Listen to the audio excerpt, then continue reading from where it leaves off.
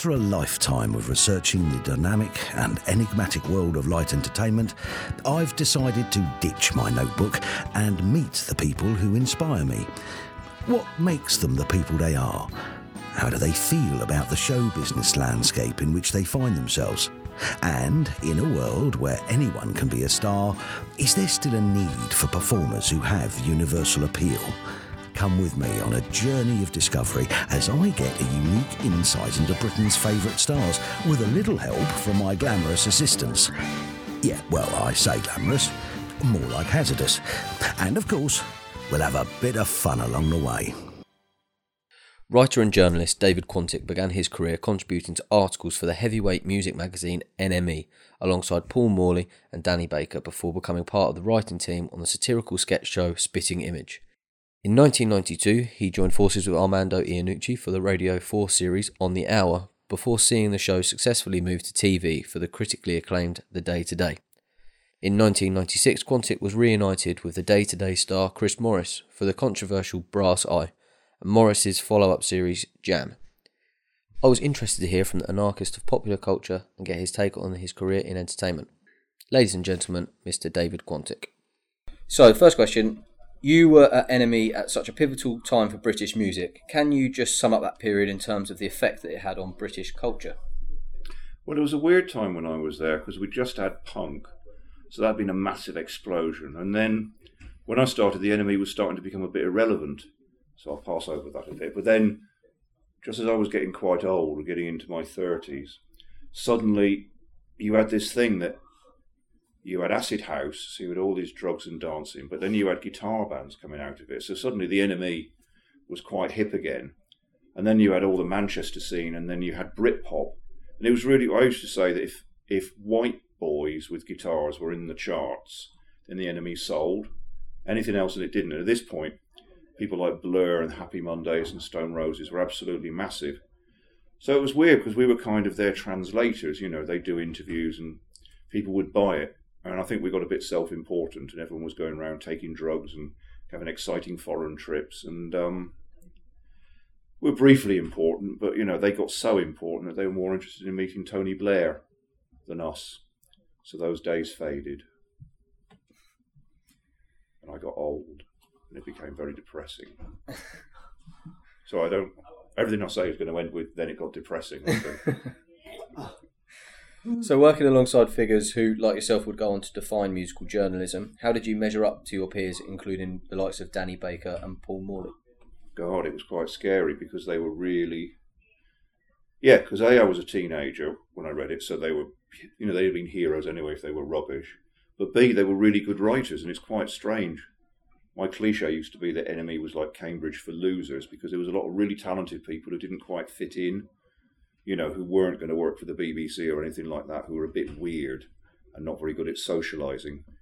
We were like kids in a Stephen King novel. We didn't really have any friends apart from other people. So it was kind of scary. And then you realise that, everyone's the same in that. I mean, no one's the thing about people like Danny Baker and Paul Morley and Julie Burchill and Tony, these people, who went on to be really famous in other areas, they had so much confidence. And, they probably come from interesting backgrounds. They'd had to struggle a bit. It's interesting. Most of the working class ones were the ones who went on. It was, people like me who come from more comfortable backgrounds, who had parents with a bit more money. I think, makes you a bit lazier. So these people were real heroes because they could write. It wasn't because they were rebels or they liked music. Some of them, like Julie Burchill, literally pretended to like punk so that they could write it. She likes dance music in real life.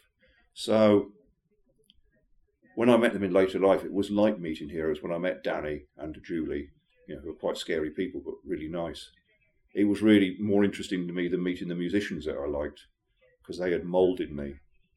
And even now, when I write something, I'll think of someone like Charles Shaw Murray or Paul Morley or Ian Penman, these people who were, it's always a surprise to me to meet them and discover they aren't millionaires because to me they are massive, important figures in my life. Then you made waves in the world of political satire and started contributing to material to Spitting Image. How did that come about? And was there any correlation between the music and then the satire? Well, it was weird because The Enemy at this point, nowadays things are a lot more corporate. You're told you should write this, and you write this, and you have a brief, and you're not told to like the band, but it's kind of implied.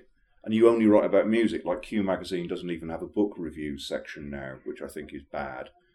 But The Enemy came out every week, and there was loads of it. So I'm doing this gesture in case you've never seen what loads of it looks like. But yeah, there was loads of it, and you had to fill it up every week, and it was like an endless pit, which meant there was a lot of room for variety. So you'd be doing stuff, and you'd think, I'm bored now. I'll do this article in the style of Flann O'Brien, or I'll do this as a dialogue or a sketch. And the people that we mentioned were very funny. It wasn't, the image of The Enemy is often this kind of pretentious paper. But these people were very funny. They're very funny writers. And that was always important to me. So you sort of mix the two. And because I'd love comedy as well, the only records I had before I was 16 were comedy albums by the Goons and people like that.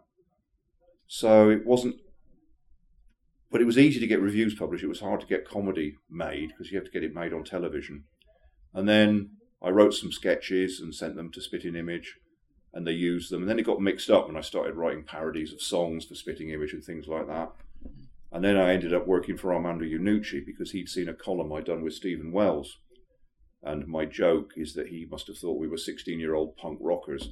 I think he was quite upset when we turned up and we were, big 30-year-old men who looked depressed about life. So, yeah, it's strange because it was a real mixture between the two. The comedy and writing about music were always mixed up together. In 1991, you joined forces with Chris Morris and Steve Coogan for the BBC Radio 4 series On the Hour. Looking back, how important do you think this show was in testing the ground for some of Britain's best-loved comedy characters of the last 20 years? That's a really good question because a friend of mine called Ian Greaves, who's a comedy historian, says that there's two lines in comedy after the 90s. One is the Vic Reeves, the Matt Lucas line, which goes into, the Mighty Boosh and whatever, even the League of Gentlemen. And it's silly, old-fashioned comedy. It's not intellectual. It doesn't, you don't have to go to university to like it. You don't have to read the papers. The other is pretty much the Chris Morris Armando kind, which is, even though they didn't go to Oxford, it is that old Oxbridge type comedy where, you do have to know who the foreign secretary is. You have to read the papers. It helps if you've got a degree, maybe. I don't know. But these two strands are quite separate. And the weird thing about On the Hour is in the first episode, you've got Chris Morris and you've got Alan Partridge.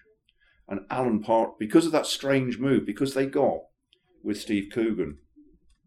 Steve Coogan's unique because, I'm rambling a bit, because he's kind of part of that world of trendy comedy of Armando world, but also he's an old-fashioned comedian who used to do impressions of, Ronnie Corbett and people like that. But he decided that he didn't want to be a showbiz golfer type. So you've got Steve, as I call him, and you've got Armando and all that lot going forward together. And that's what made it different, I think. And I think when you look at, it's really interesting because you trying to think what was the influence. You look at things like W1A on television. Yeah, that's from a show called, I think, People Like Us, which was pre-Armando.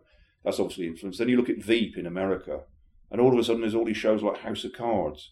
So I think Armando and Chris are the only people who did that kind of, it's political, but it's not about the government. It's satire because it's satire about the way government and the civil service works. And it's silly. The thing people tend not to forget, because they all say, it's just like The Thick of It, and they always mean, the government's in trouble. But shows like The Thick of It are silly. They're a bit surreal. It's the kind of comedy I really like. They're quite daft. They can be vicious. And I don't know if you've seen The Death of Stalin yet. The film about the death of Stalin, oddly. Hence, it's a horrible film. It's about Stalin dying and the power battles. But it's also like a Monty Python film. People are running around and falling over, or they're being shot in the head. And there's horrible moments. But it's a silly film. And that, I don't know if that's the answer to any question, but that is what Armando and Chris's legacy is, surrealism and satire. It's sort of a cross between Yes Minister and Monty Python. Sorry, that was a bit long answer. That's fine. Why do you think The Day Today is still cited as such an influential show, despite merely running for one series? Yeah, it was very annoying. It was only one series. Chris and Armando get bored, and Chris gets really bored, And it's really annoying when you've got a job. It's like, oh, we're not doing it anymore. Oh, thanks. Only doing one series of On the Hour, one series of The Day Today, one series of Jam, one series of Blue Jam, one series of, this and that. It's influential because it was a new thing. People have been doing parodies of news shows and current affairs for years, but they were so old and boring. They were like, what is this? But Chris was the first person to sit down and watch Newsnight and learn how Jeremy Paxman talked, learn how Michael Burke talked. He hired all the graphics. They hired the people who made the real graphics for Newsnight, which was genius. Before that, it was like, oh, what's this? It's just some silly joke with funny name. But the thing we always used to say was, if you were in the kitchen and it was on in the next room, you think it was the real show until they said something like, the horizon is disappearing at the rate of 1 foot a day, or there are horses in the underground. It's almost, that was the thing. Parody had got lazy. The thing about Chris and Armando was they were great observers, and then they made it daft.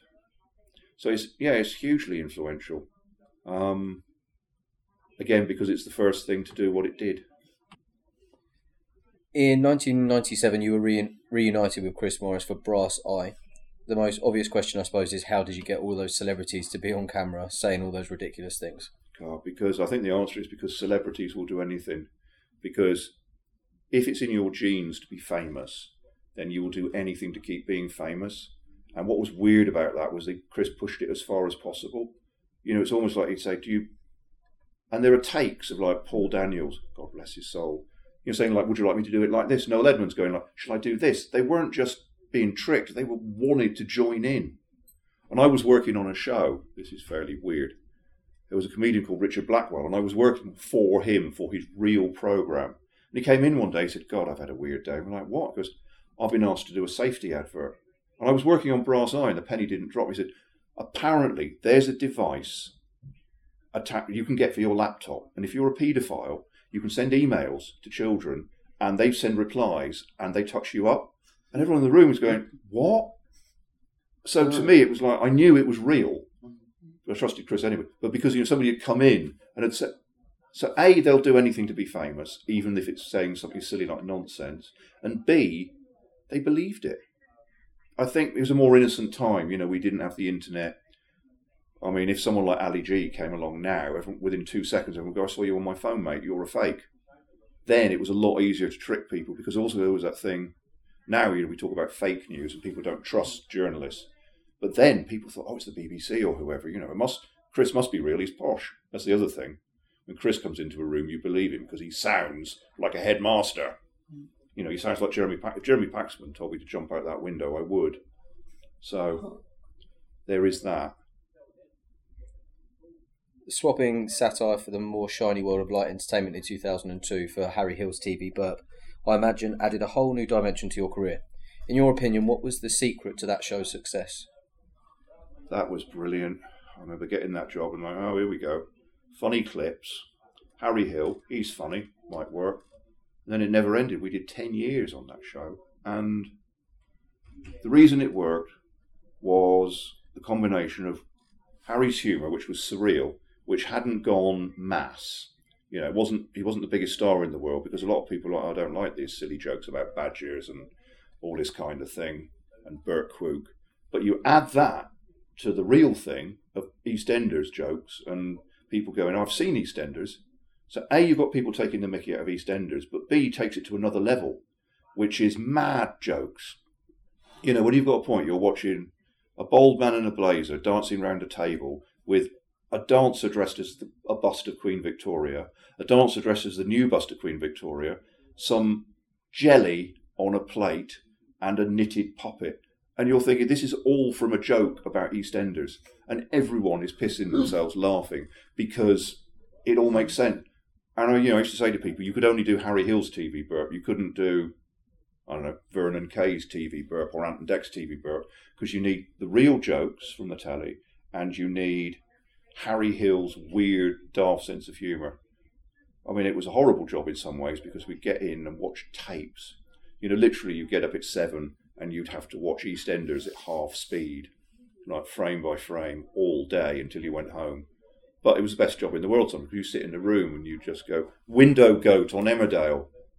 because you'd seen a goat at a window, and there'll be a big argument as to whether it was a really tall goat, and that's why you could see it at the window, whether it was a window goat. And we had a huge argument. I remember somebody going, there's no such thing as a window goat, and Harry going, it's a window goat. And it was my joke, and I was going, yes! So yeah, that's why it was a combination of Harry and real TV shows that everyone had seen. Over the last few years, you've become quite a familiar face in your own right on various television documentaries about comedy. Do you think that a writer should remain anonymous? No, only if you're in trouble. Because one way you get work, one thing that's always annoyed me is if you write on a show which has got actor-writers in it, they'll always get more work than you. This is my bitter point of view, because people recognise them.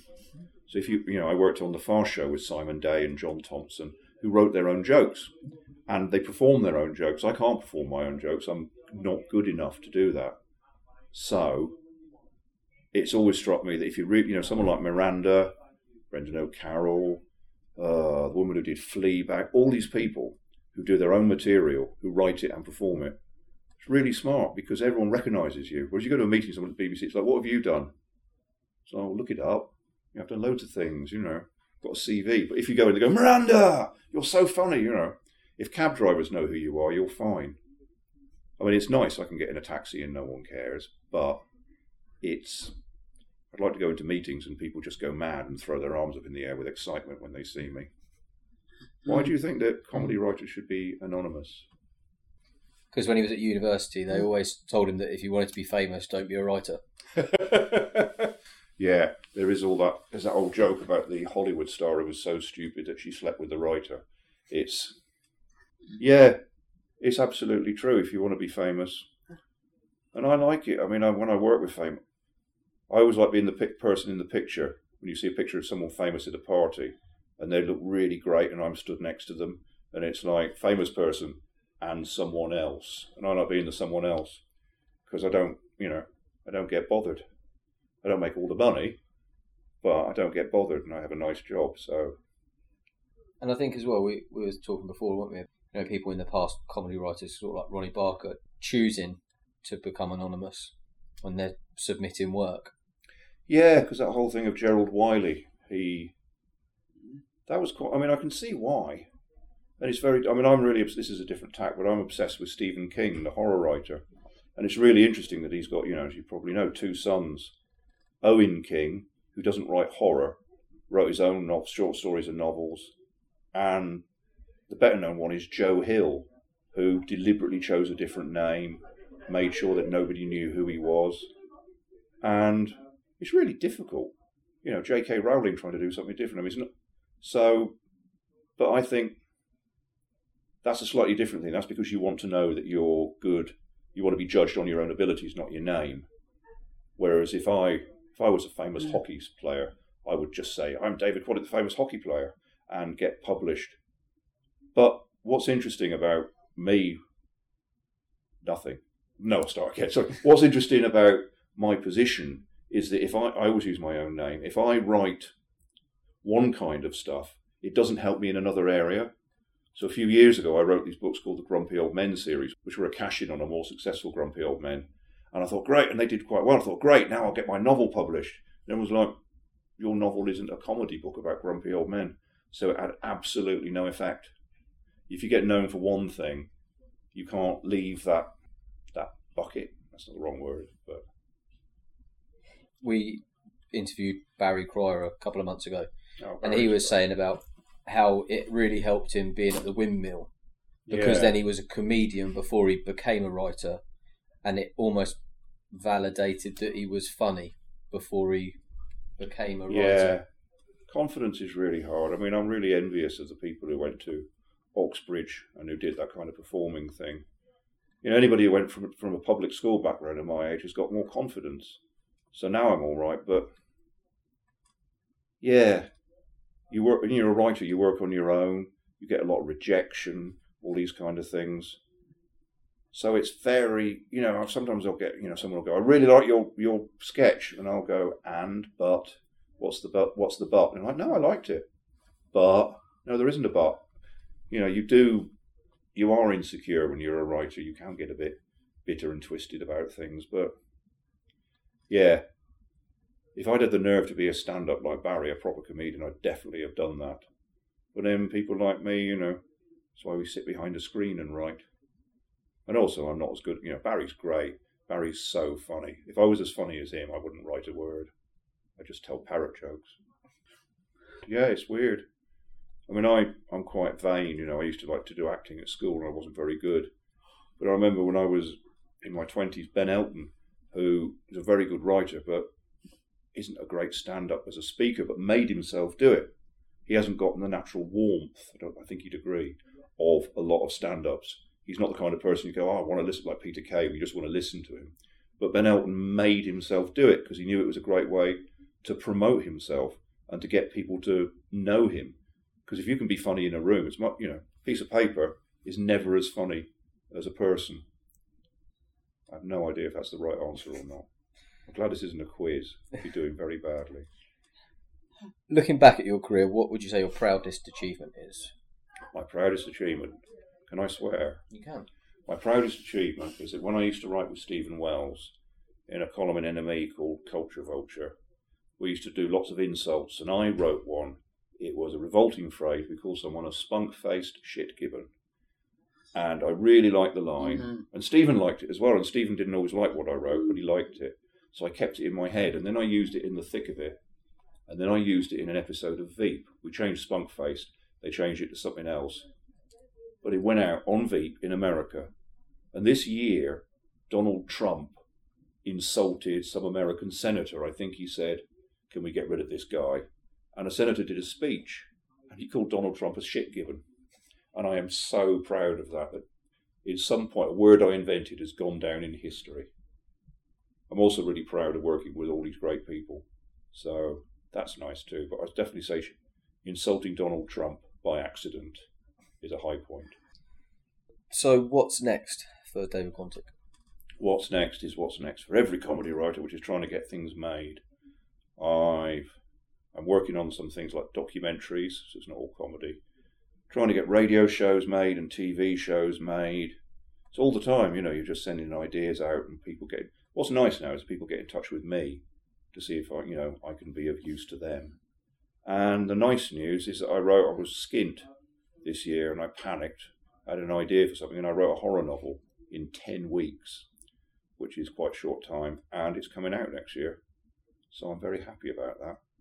Because, that's another thing, it doesn't help being David Quantick to write a horror novel, and I'd never really wanted to do it before. Suddenly it's like, well, this is a horror novel. It's the right idea for a horror novel, and it worked. And yeah, so keep you posted about that if you like. Yeah, definitely. That's lovely. Thanks very much, Dave. Thank you so much.